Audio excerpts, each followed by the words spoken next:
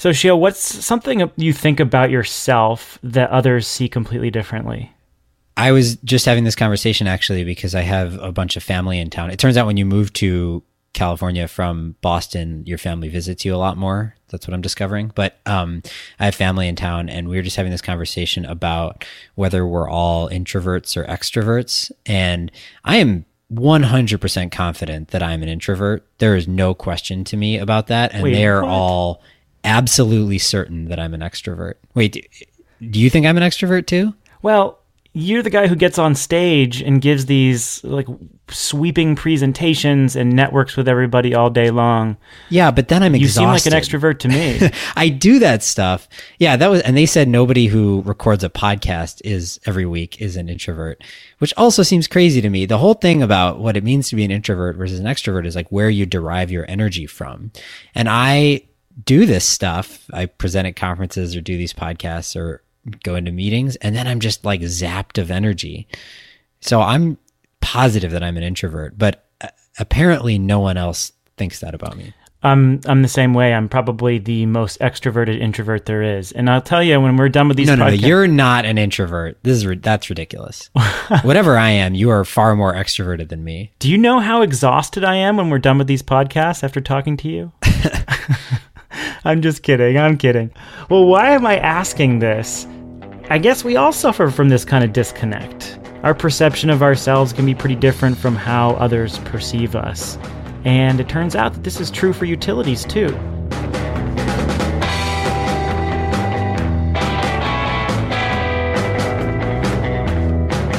This is The Interchange, weekly conversations on the global energy transformation from Greentech Media. So how does this impact this industry, the sales cycle for companies trying to hawk software or distributed energy services to those utilities? That is what we're discussing today. I am GTM Editor-in-Chief Stephen Lacey in Boston, alongside GTM's Senior Vice President and the head of GTM Research, Shail Khan, who's out in Oakland. Hello, Shail. Hey, Stephen. And we've got a colleague with us who we're not sure if he's an introvert or an extrovert. He's clearly extroverted enough to get on this podcast. It's Nick Rinaldi, a senior manager at Greentech Media. Nick is usually the guy making things happen behind the scenes, but we pushed him center stage today in order to talk about a survey project he's been working on. Hello, Nick. Hey, guys. It's an honor to be here. We're going to talk about some very interesting findings related to how utilities view themselves, how third parties view utilities, and what that means for selling products. You know, energy is probably the most paradoxical of any industry. In no other area that I can think of do we see such a disconnect between, fast-paced technology innovation and incumbent willingness to adopt those new technologies. This presents kind of a problem for startups, a captivity problem, if you will, particularly in electricity. Startups need these incumbent utilities to reach customers and integrate their products on the grid, but this significantly slows down their progress having to rely on utilities. It creates tension, and it potentially destroys their chances of success. Will this situation ever change, or is it just the reality that startups and their investors consequently need to accept? And then what about those utilities? What is at the root of their hesitancy to quickly adopt new technologies? Nick, you've been working on this survey for a while. It's actually the second version, so you've done this a couple times. We're trying to answer this question. So explain the approach first off. Sure. So let me give you guys a little bit of background on where the survey comes from. So essentially, it's part of our GTM Squared service, which is a premium editorial membership here at Greentech Media. Stephen, you'll remember you came up to New York earlier this year, and we locked ourselves in one of our conference rooms here in the office for an afternoon, and we threw a bunch of ideas at the wall for this year's report. And we left the conference room with utility sales cycle because, well, for one, it's incredibly important to our audience and clients, obviously. But two, we hadn't really seen any quantifiable data or insights on the topic. So there was a lot of speculation. It seemed like something that we could provide value with through our survey. So here we are. We have this survey that just came out yesterday, and we really are looking for it to act as a benchmark, kind of a lingua franca to get the conversation started between utilities and vendors, and just to help them better understand what's important for each party on each side of the negotiating and sales table. Yeah, and I'll add a third there. I mean, we just looked at the landscape, and it was pretty clear that most of the companies out there that we're tracking, the vendors, are having a hard time because the sales cycles are much longer than they anticipated. So in general, like, it could be 1 to 3 years for certain technologies. You look even further out for technologies like distributed energy resource management systems. It can take 3-4 years to make a sale. Once you get that first utility customer, it's a little bit easier, but this is a chronic problem in the industry. And when we started digging through some of the problems that we wanted to tackle and try to understand more, this was a pretty obvious one. But before we get into the utility sales cycle stuff, you guys started this survey with like a set of 2 questions that I love and was using in presentations last year and will continue to do so now, which is, so you surveyed both utilities and non-utilities. So a lot of the really interesting results are seeing the differences in responses between the 2 groups.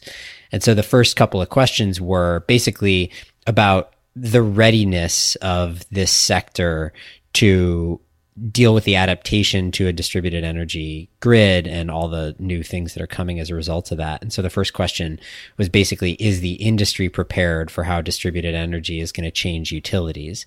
And then the second question was, is your company prepared? And my favorite thing about it, just in general, across all respondent types, is like 86% of people said the industry is not prepared, but 68% of people said my company is prepared, which I love. It's just like, the industry's not ready, but I'm ready.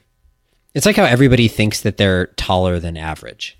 Clearly there's this disconnect between how utilities view the rest of the industry and how they view themselves. But still, 38% of utilities saying that their organization is prepared is pretty low. So there's a recognition that preparedness levels are not where they need to be. Yeah, and actually one of the interesting findings when we compare this to last year, because as Shayle mentioned, we did ask this exact same question last year, is we see that the industry is more pessimistic this year. So I'm sure as we go on here, continue the conversation, we'll kind of uncover maybe some reasons why that is. No, I think that's worth digging into, actually. I thought that was really interesting, somewhat sad, that everybody sort of overall year over year thought both that their organization was less ready.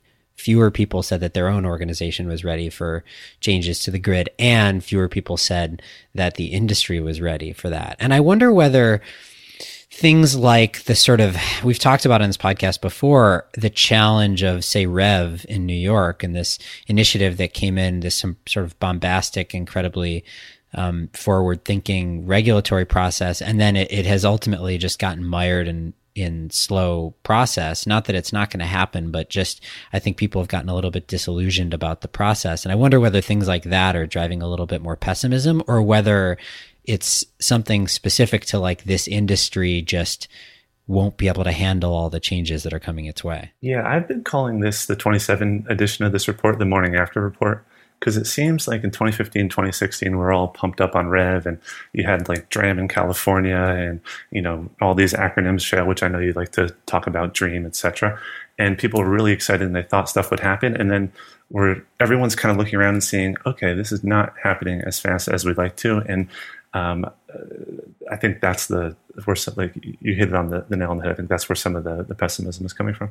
And that like speaks to this broader conversation that we're having today, which is just how many times are we going to get burned by the reality of timelines in electricity?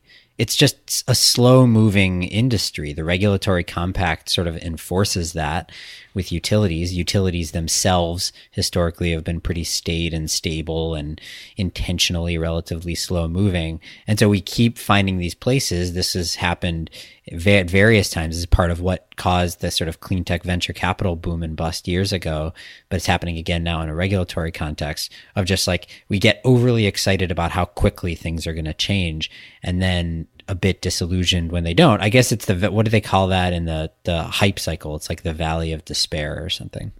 I think it's important then to shift to what organizations, utilities and non-utilities alike, are doing to prepare for that change. And what we found was that this customer-centric, customer engagement approach, which could be a lot of different things, was most important for utilities. Tell us a little bit about that one, Nick. Yeah, so again, when we can look at the 2016 version and compare results for the same question this year, across the board, we actually see customer engagement kind of on the very upward trend line. So last year, it was the number 3 priorities for utilities in terms of investment over the next 5 years.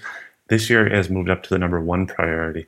And I think we're seeing that in some other research we're doing as well, that customer engagement strategies are benefiting not only the customer, but the utility in terms of, we're seeing in some other research we're doing that utilities with higher customer engagement and customer service scores have, it's correlated to better rate case decisions, lower cost to serve. So I think utilities are recognizing this customer engagement as a core business function, and it's moving up the priority. But like, what do we really mean? I mean, customer engagement is such a buzzy term for utilities. Of course they want customer engagement. I mean, I guess you can make a case that in the past when they were they were a regulated monopoly and they only had to answer to their regulators and there were no real threats to their business model, that customer engagement was a little lower on the list, and that now they're emerging competitors. And so they have to focus more on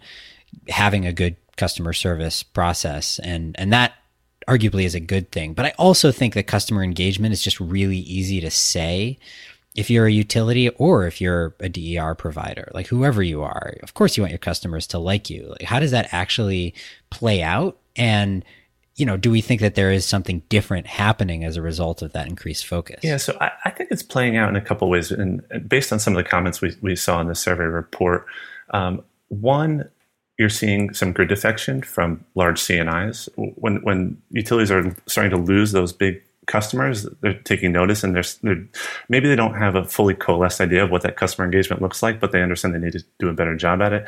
As someone who's actually sitting right now in the BQDM territory for Con Ed in Brooklyn, the Brooklyn Queens Demand Management Project, which is to defer big substation investment here in Brooklyn. It's like, I think, deferring $1 billion substation upgrade. Yeah, exactly. So now Con Ed's not going to come to me and knock on my apartment door and say, please join BQDM. But for some of the larger facilities around here, it's a big manufacturing area. Having that engagement is key, probably to not BQDM as an example, but for program participation. And once we get into like a lot of marketplaces, right? So in REV, 7 out of the 17 demonstration projects right now in REV are utility marketplaces. I think that's what they're thinking about when they talk about customer engagement and just greater adoption. We talked about a few weeks ago on this podcast, and we were talking about Google and energy. We got into this conversation about whether my idea that Google should buy a utility.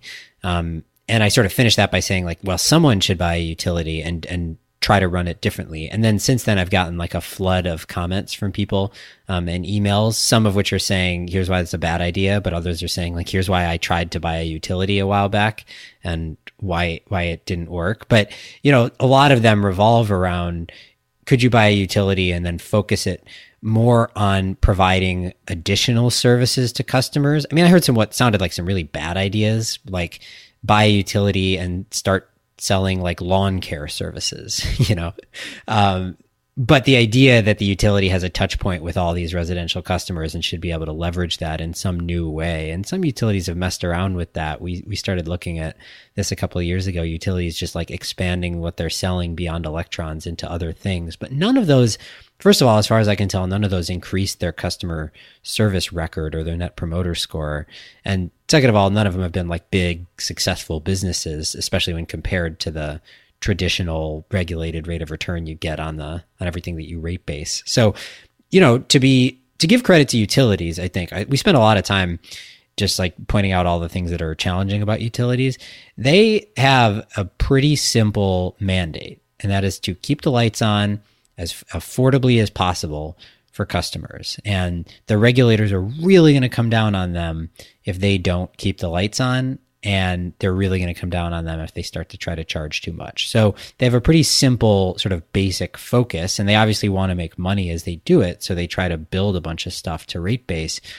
But I have a lot of sensitivity toward this idea that utilities are just totally doing it wrong and that anyone else could come in and offer significantly better customer engagement overnight. I want to finish up by looking at some of the other areas of preparation among utilities. So they're somewhat evenly distributed between three areas. One is this amorphous and somewhat difficult to define area of customer engagement, and that could mean a couple different things on the C&I side and on the residential side. The other is regulator and policymaker engagement. And then also utilities are saying that they're investing a lot more in technology and research and development. This is really where we get down to the difficulties in the industry. And it's important to identify why vendors don't succeed and what utilities are looking for. So what are utilities exactly looking for when choosing a vendor? Both utilities and non-utilities, the people selling the products, say that integration with their legacy systems is the most important.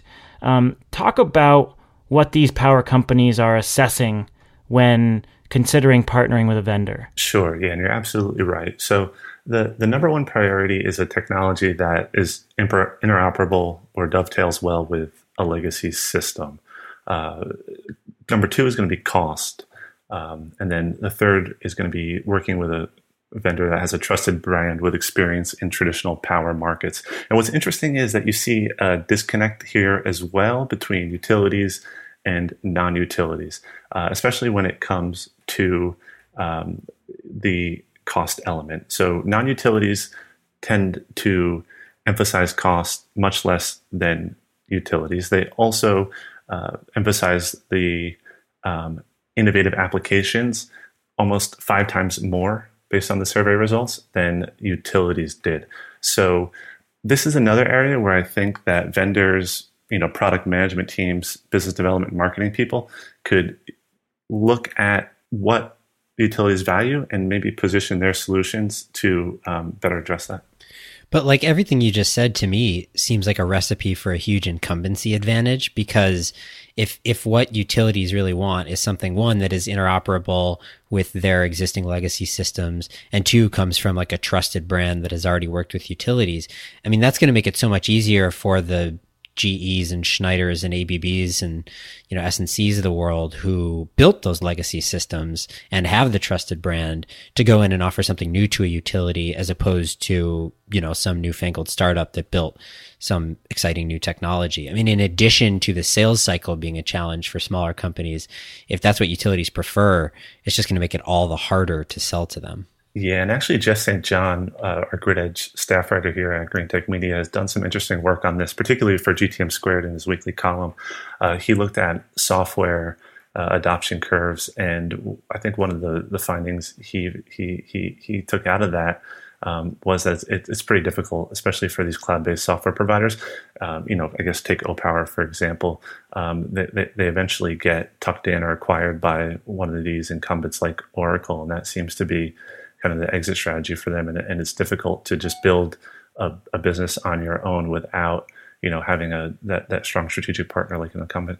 Right. But this can't be the end game. It seems to me like you don't want a market.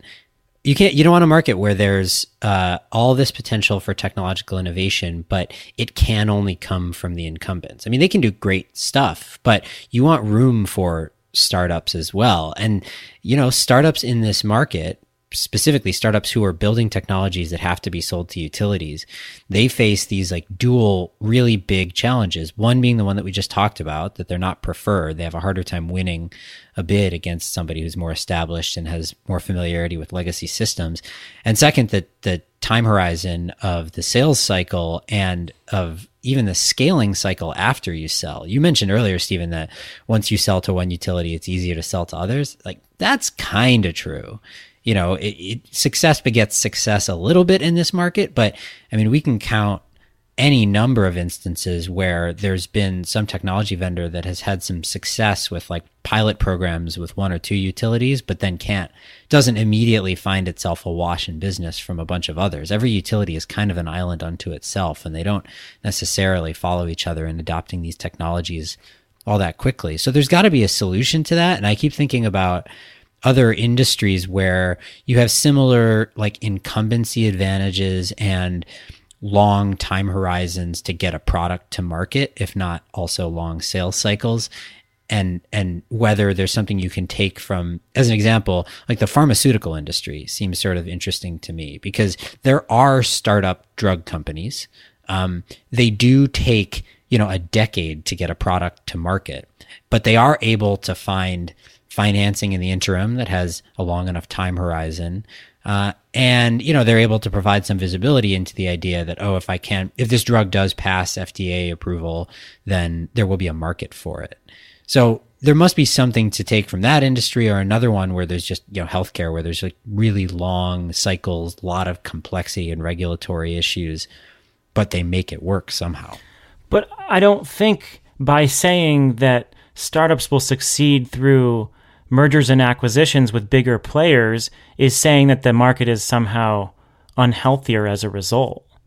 Like, these are companies with 50 or 100 years of experience in the electric sector. And so it makes sense that most of the startups would get acquired, either their IP or their teams would get acquired by these bigger legacy companies that, are still doing pretty innovative things. Like, why is that a bad thing? I just don't want it to be the only path to market. I think it will be the only path. O-Power did go public first, right? So O-Power is sort of a success story here. They were a software company that went public. They got acquired by Oracle for half their IPO price. Yeah, exactly. So they were a success story. It was a successful exit given the experience of other companies like O-Power. Like, I think O-Power, we can say, was a success. But they got acquired for half of their IPO price, showing still how difficult it is to scale a business like that, and showing that to get to $1 billion company, you need a company like Oracle to acquire you. It's very hard to do that organically. But that's my point, is that O-Power, is the best success story of this type of business that we can point to. And even you can make the case they were, depending on the time frame that you're looking at, were a success or not. Don't you want this to be a market? This is a gigantic market, right? Stepping back. This is the thing that always confounds everybody, and I think confounded venture capitalists for years and years. Like, electricity is hundreds of billions of dollars a year just in the US. It's trillions of dollars a year globally. It's a gigantic market. Everyone agrees that there is technological innovation to be had, and there are purchasers, those being the utilities, or depending on the product, ratepayers, who have a lot of money and are willing to adopt something new. That is a recipe for what should be a bunch of billion-dollar companies springing up. But it's just not happening in that way. And though I'm all for the big incumbents continuing to innovate and sell to utilities, I just don't think that should be the only way to get a big product to market. Are there certain market constructs that you're identifying that would allow those startups to grow in a different way? So I don't have like a full solution here, obviously. If I did, I'd be like running the billion-dollar software company. Yeah, exactly. We would have different jobs. Yeah, but a few things that can help. I mean, one, and this is easy to say and hard to find patient capital. Don't give unrealistic growth expectations to your investors. Don't tell them that if you're selling something to utilities, don't give them the expectation that you're going to make a profit in 3 years. It's just not going to happen. It's going to take longer than that. The other thing that I think is sort of interesting, and I'll just I'll give you a little window into a podcast that's coming in a few weeks. So last night, I was at this event that was hosted by Powerhouse, the clean tech incubator in the Bay Area, where we did an interview with Dick Swanson, who's the founder of SunPower. And we recorded it, so we're going to release this on this feed in a few weeks. But we talked a little bit with him about the early days of SunPower. Now, the crazy thing about SunPower is that SunPower is a hardware company, right? And they were making solar panels beginning in the 80s.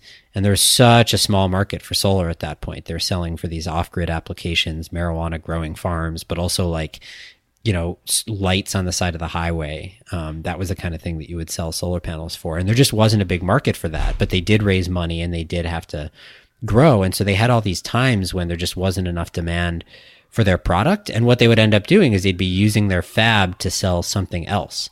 And he listed off a whole bunch of things that SunPower made that had nothing to do with solar, that went as far as like they were making sort of fake retinas that would go in people's eyes that apparently didn't really work. But the point being, what they did is they found ways to leverage their manufacturing facility and their technological capabilities to sell something else to keep the lights on while they were continuing to develop the technology that they thought would have longevity. And it worked for them. Ultimately, we close call in a few times, but SunPower exists through today. And I think this is to some degree a lesson for grid edge companies as well, which is have an early path to market on something that you know you can sell and that doesn't require a utility sales cycle, whether that's related directly to your core technology or not.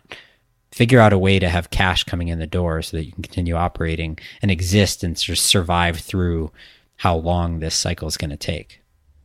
Okay, so we touched upon some of the potential answers for navigating this, and that is resetting expectations if you're a vendor and maybe looking for more patient sources of capital. Also developing products that can be used in other industries, and then maybe you can fold in utility applications. What about on the utility side? Are there any sort of pieces of advice that we can glean from this survey on how utilities can get better at procuring this stuff? Yeah, I think there's some factors around organization and internal communication. So it's not very sexy, but a buzzword that's been going around, and we see it in the survey and some other research we've done, is a cross-functional team. So essentially working groups within utilities that pull from different departments that can help guide, grid edge investment and technology adoption so that, for example, maybe a program manager who was responsible for guiding investment in the past doesn't run into an obstacle down the road after an investment decision has been made when he or she presents to the system engineer. So that's something that I think internally there's an organization element that utilities are looking inward and saying we can improve on this to speed up adoption. And if you want to actually even be a little bolder with that, there's one interesting example that I've been monitoring, which is, so there's this partnership we've talked about, I think before, between Sunrun and National Grid, where they're doing a few different things together. They're like co-marketing solar in the Northeast, where National Grid has retail sales, but they also have this partnership as part of that to look at grid solutions using solar and energy storage. So they're trying to test out use cases for grid applications, T&D deferral, anything like that. And the way that they structure that partnership is that they actually have a joint team.